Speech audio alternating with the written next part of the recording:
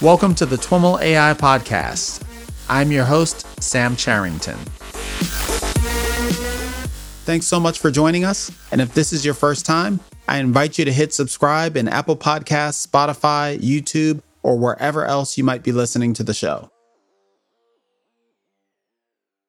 Hi, everyone. I am here with Jonathan LaRue. Jonathan is a senior principal research scientist at Mitsubishi Electric Research Laboratories, or MERL. Jonathan, welcome to the TWIML AI Podcast.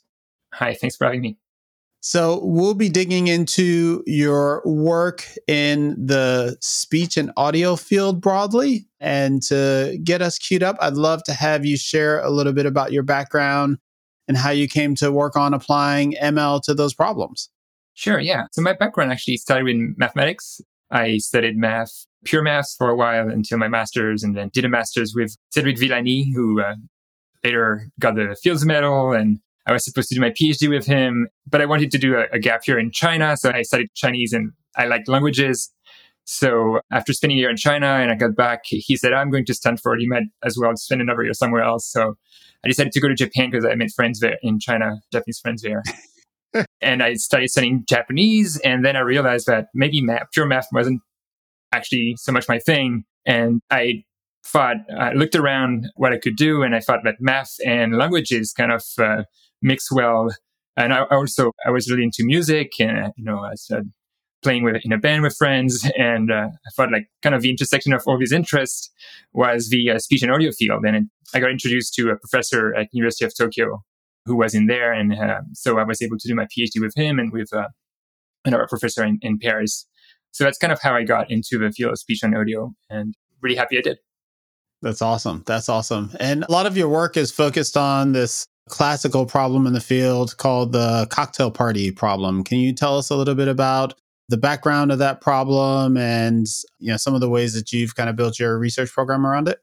Sure. I worked, my core of my work is centered around source separation, audio source separation. And in the field, kind of the holy grail is the so-called cocktail party problem, which was kind of stated in that with that name by Cherry in 1953.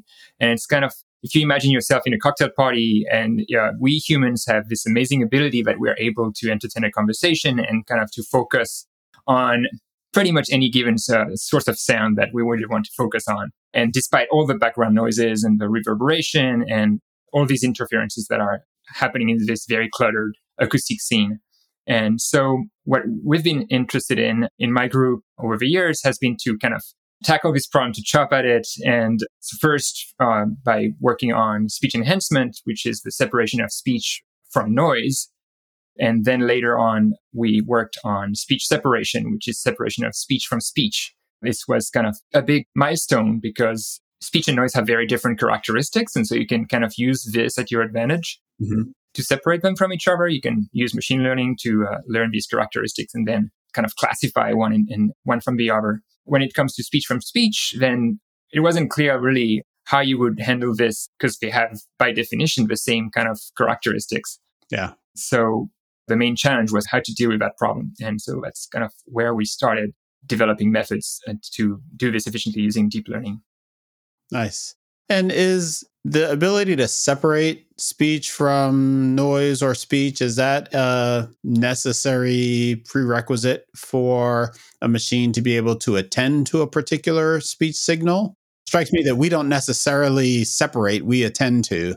Yeah, that's a good question. It's actually a very good question whether we humans actually effectively separate in the brain or not.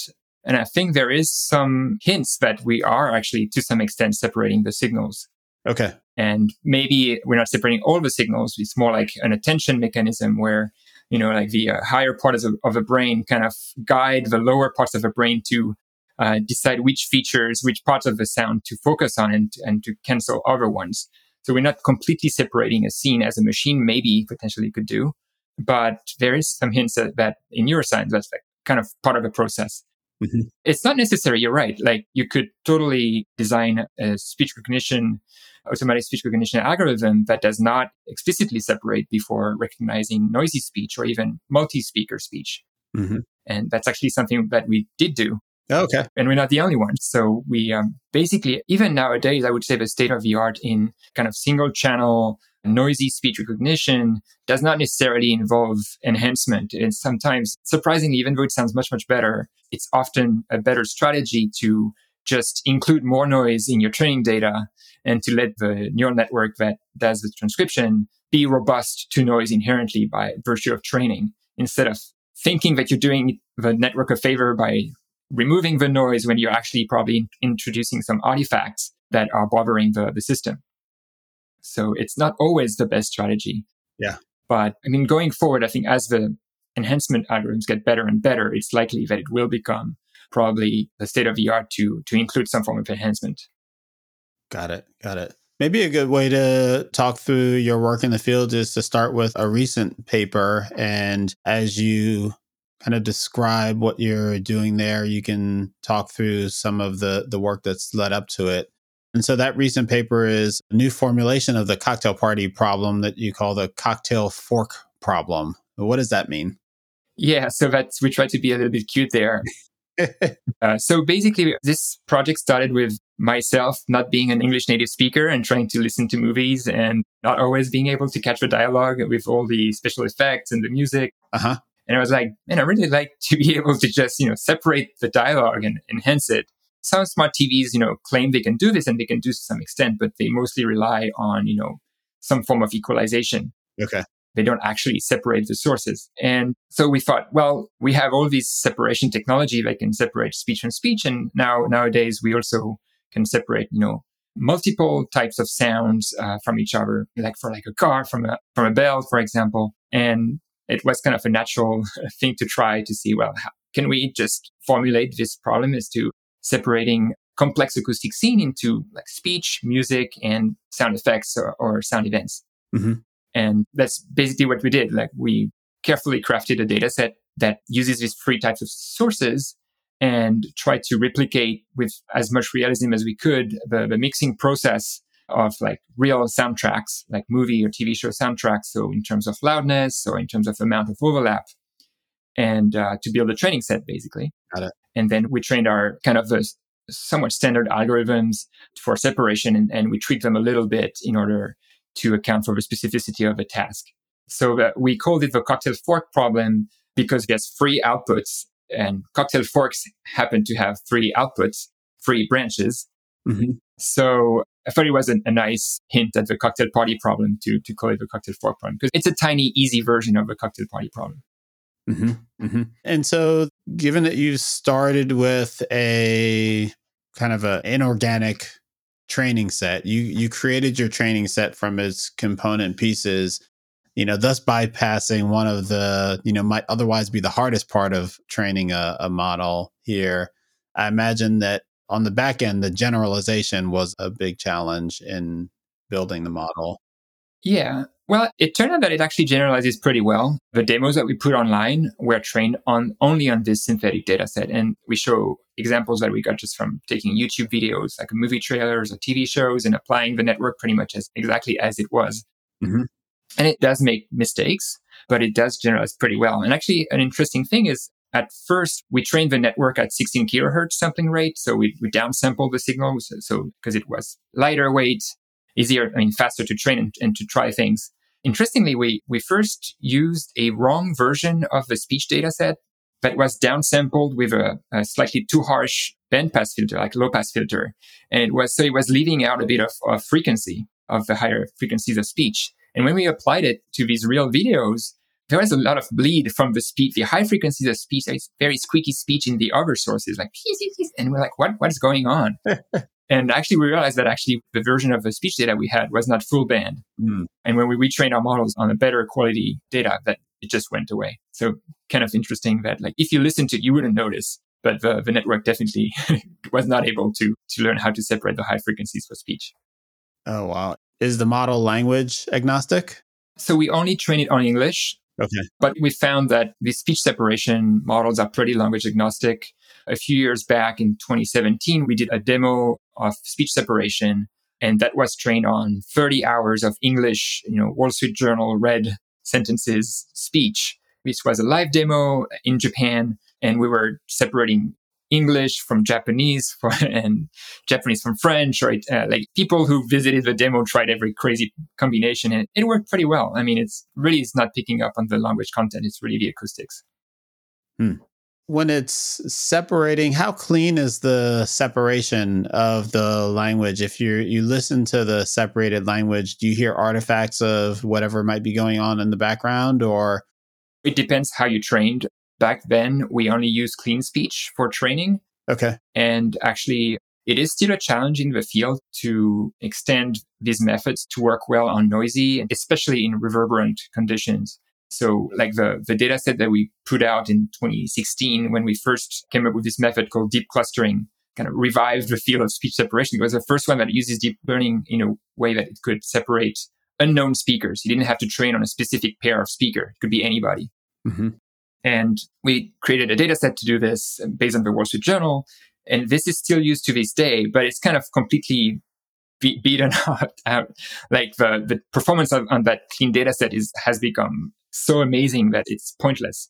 It's like super clean, over 20 dB. And so I think we solved that task. Yeah. Not we, but the field, the community has solved that task. Yeah. And the challenge now is to moving to more challenging scenarios with noise and especially with reverberation. So we put out a couple data sets to encourage the community to move on to that. We call them WAM, the Wall Street Journal WSJ Hipster Ambient Mixtures. So like the band Wham. Okay. People are now using this data set as well to try the algorithm in a more challenging scenario. Mm-hmm. The performance is, of course, much worse in reverberant and noisy conditions. And when you say reverberant and noisy, you're talking about when the speech training data has noise. Both the training and the test. So okay. Typically, like if you don't train on data that has noise and reverberation, that will completely fail. But even if you include noise and reverberation in your training data, the performance is clearly not as good as in clean conditions, because the noise, but especially the reverberation, really smears the characteristics of the speech. Everything that is normally in a spectrogram, so in a time frequency representation of your signal, where you show the energy at each time and frequency. Mm-hmm. Speech is very, very clean. You can see the patterns, but as soon as you introduce reverberation, everything gets smeared. And so it becomes much harder for the network to identify the structure. Then there's more overlap because everything gets like mushed. So there's more overlap between the different sound sources. Sorry, when is there more overlap and what's the condition? When there's reverberation in particular. So you imagine like, imagine like on a spectrogram, typically you have stripes when you have harmonic speech there's a lot of harmonic parts in speech, and these show up as stripes on a spectrogram. So if you imagine stripes and you have two sets of stripes, if they're very clean, you can probably, identify them and then make a mask that cancels one of them and only keeps one. But if both stripes are kind of smeared and become like kind of mushed, then there's a lot of portions that overlap, and it's also harder to see the stripes in the first place. So it makes it difficult both to identify structure and also there actually is more overlap between the structures. Mm-hmm. Mm-hmm. So the way you've set up the cocktail fork problem, my question is general to other cocktail party problem applications. You've got speech and you've got other background things. It could be other speech, or it could be the movie soundtrack and sound effects and the like. And then you pass it through this model and you have a speech stream that comes out on the other end. And I guess independent of whether you are working with clean speech or noisy speech on the back end, I'm curious how clean the output speech is. Or I have a picture in my head of something that is doing some other application that's similar to this kind of separation, but I don't remember where it's from. But like you get the speech, but there's also kind of this warbling noise in the background. What's that? Musical noise. In like kind of more conventional, I would say, separation methods, these artifacts that's kind of like right, that are kind of added to the speech. That's something that's typical of deep learning based methods. We don't observe that much, actually. Okay. Interestingly, yes, there's still artifacts. I mean, musical noise is not such an issue in deep learning based methods, and I'm not sure I have a good insight for why. Okay. Yeah, it's sort of like these methods like introduce sort of a spread out noise across the spectrum that doesn't really have a structure, but then that kind of creates that kind of musical noise. Mm. I would say the artifacts in deep learning based methods are, most of the time it's really failure to separate. Or you get, when you're doing speech separation, an error that we very often get is that the speaker, because you have two speakers and you separate them, the speakers actually separate at any time instant, they're pretty well separated. But halfway through, the algorithm makes a mistake in how it stitched things, and then it switches the speakers. Okay. And so if you listen with headphones, you suddenly the speakers to switch sides, they're separated. And that can happen multiple times. So this kind of speaker permutation problem is one of the issues that we have, typical issues that these systems have. And so people have tried to come up with methods to alleviate that. Yeah. And there's still a lot of artifacts. It tends to work pretty well, except when it completely fails. That's a pretty typical thing in deep learning, I would say. Got it. And you've talked a little bit about the spectrograph representation of speech. Do these models tend to work like in the frequency domain or time domain, or like how do you think about the way they're working?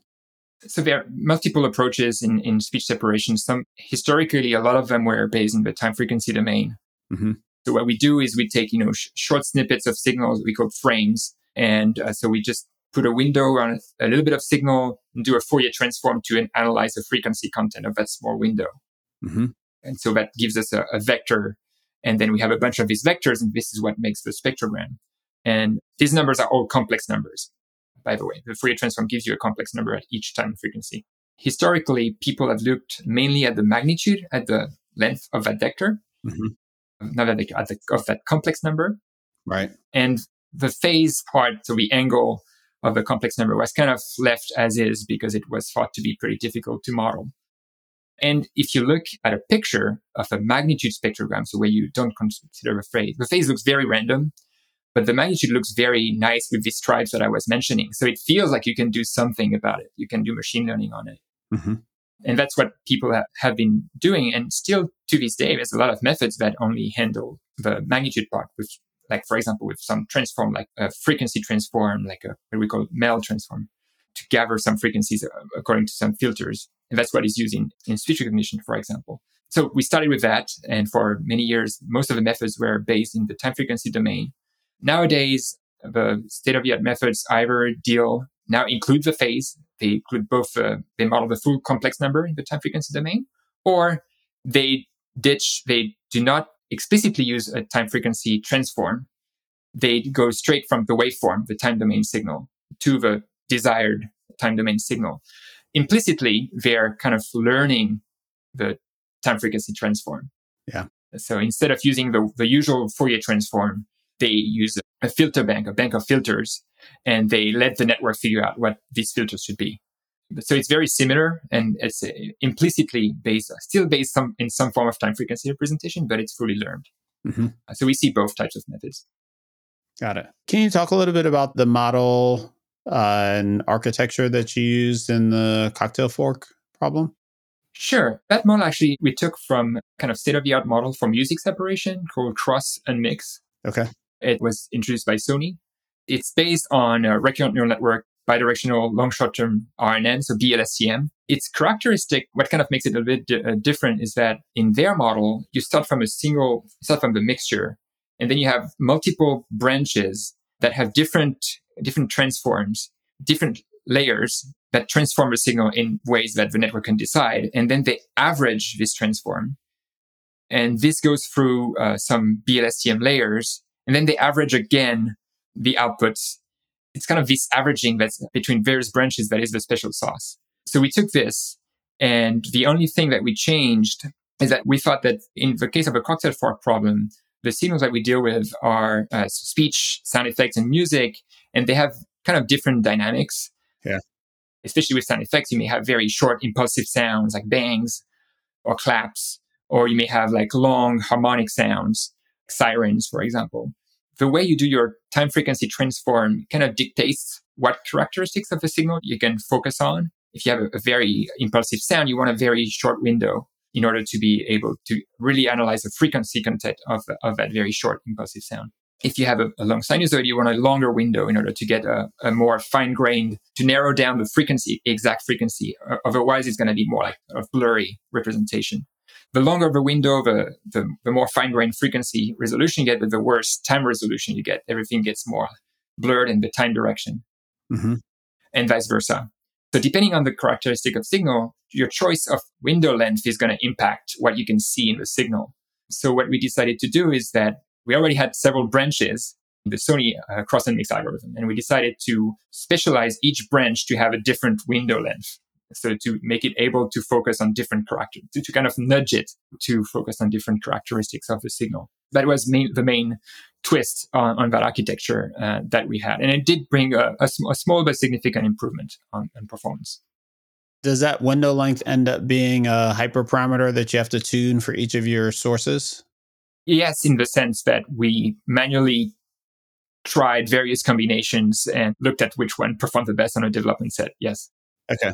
We just tried some variety within a reasonable set of parameters. There's not many things to try. Got it. You kind of characterize this as like a toy problem or a subset of the cocktail party problem. Going back to the broader problem, how do you characterize where we are with regard to solving that problem with machine learning or deep learning? And what are some of the big research directions and challenges that folks are working on? I would say it's a smaller version, but it's nonetheless, I would say it's an important application. Okay. That it's kind of surprising to me that nobody actually looked at this earlier, because it sounds like it should be useful for analyzing YouTube videos, for example. If you want to know what's going on in a YouTube video, and maybe sometimes somebody's speaking, but you really want to listen more to the sound events, then you would like to separate the speech from the sound events. And sometimes you have music in the background that you don't care about. We think of it as an important pre-processing step that we plan to use ourselves in our project for this kind of multimodal content analysis. But to answer your question, I think the field is progressing very fast in capacity that we have to separate general scenes. I'm very excited about the progress that's been made. And, there's a lot of work that's been done on general sound separation and sound events. I feel like what the challenges are, the realism of data. How realistic can you make your data? Because it's still very important currently for these algorithms to train in a supervised manner. And we're only starting seeing methods that can be trained without supervised data. So what I mean by this is the typical way to train these methods is to get a bunch of sounds, mix them together, and this is your input. And then you ask the algorithm to come up with the isolated sources, which you already have. Right. Because you mix them together. So that's easy. The downside of that is that mixture may not be very realistic. So, we made some efforts to do it, but it's never going to be the real thing. And so recently, some groups have developed unsupervised methods where you only have the mixture. And you can't ask the algorithm to be as close as possible to the isolated source because they don't exist. You don't have them. And so one of the methods, for example, was developed by my former colleague, John Hershey, and his colleagues at Google, Scott Wisdom, is called Mixit. So what they do is they take two mixtures and they mix them together. And so they have the original mixtures. What they have the algorithm do is very, very simple, very clever. They ask the algorithm to separate all the sources in this mixture of mixture. You have many sources, and then they judge how well this happened by picking the best combination that comes back to each of the mixtures.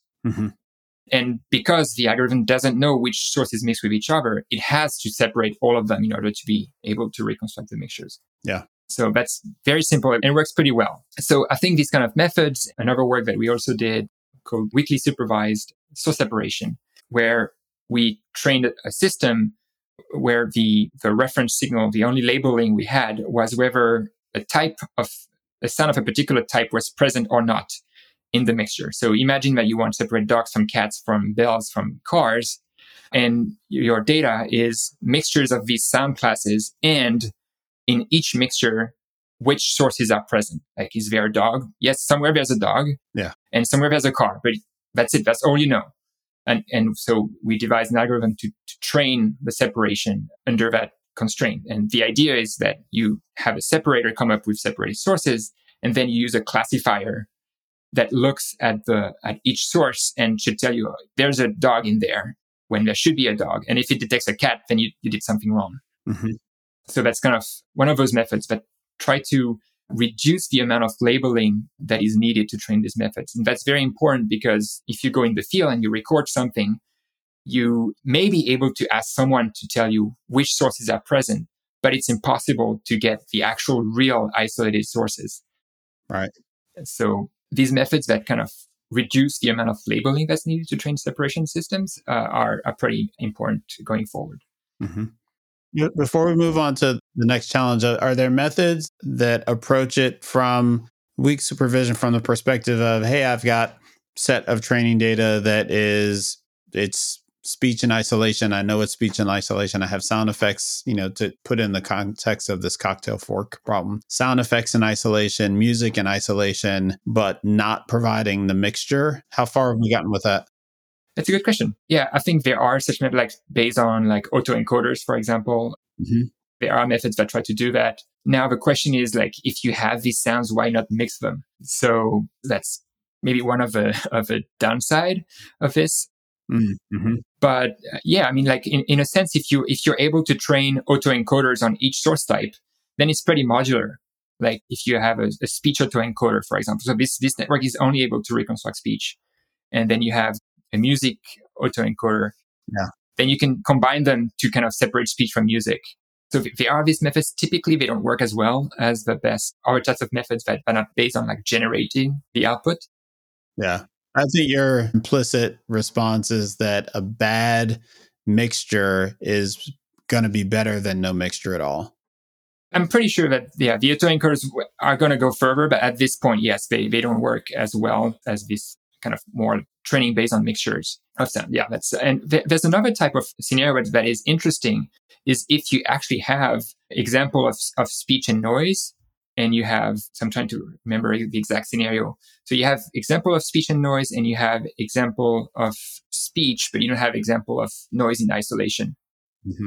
Then you can still kind of do some tricks to train methods to separate the speech from the noise. You have a mixture of speech and noise, but you don't have the corresponding isolated ground truth. Okay. But you also know what speech sound like.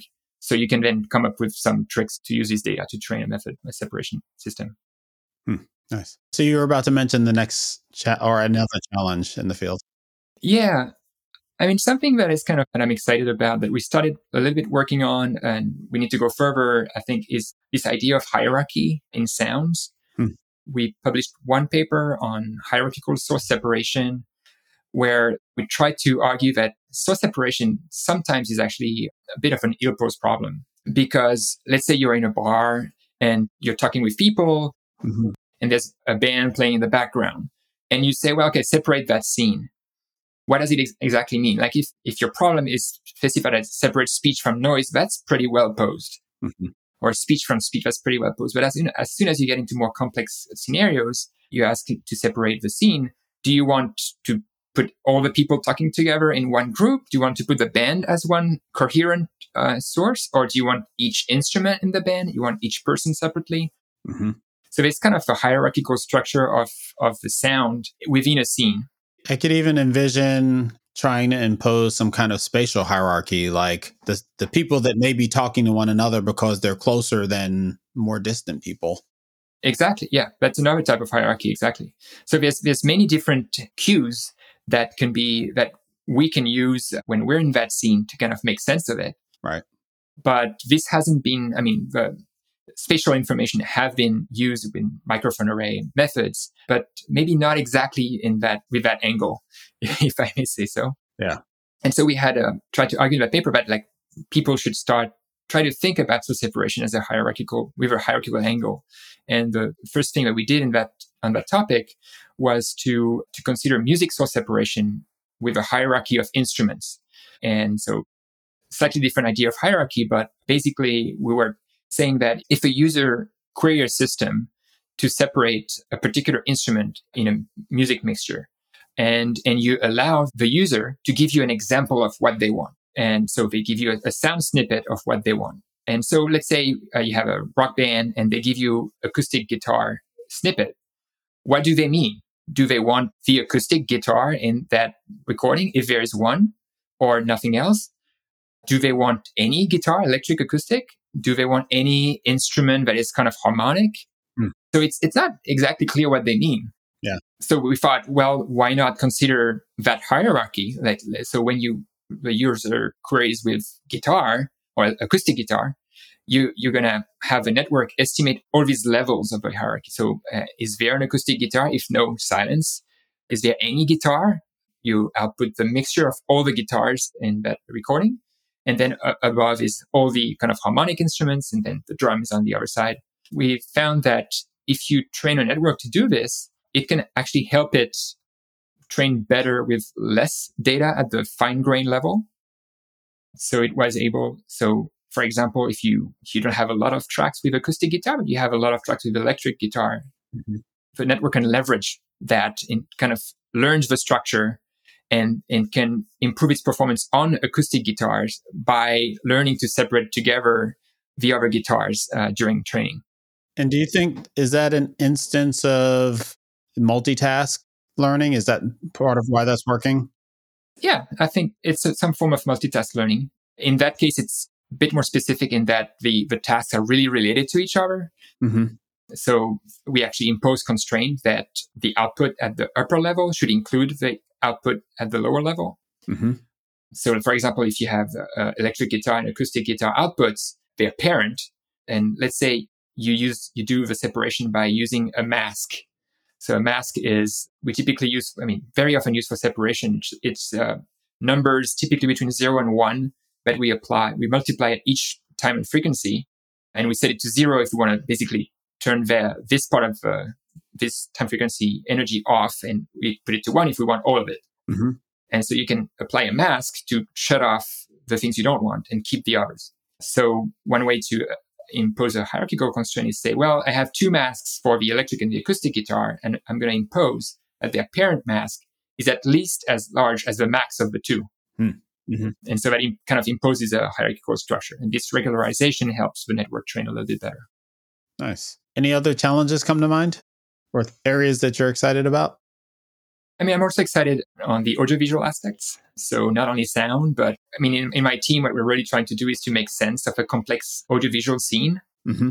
And so using vision with our partners in the computer vision group at Merle and trying to tie this with sound.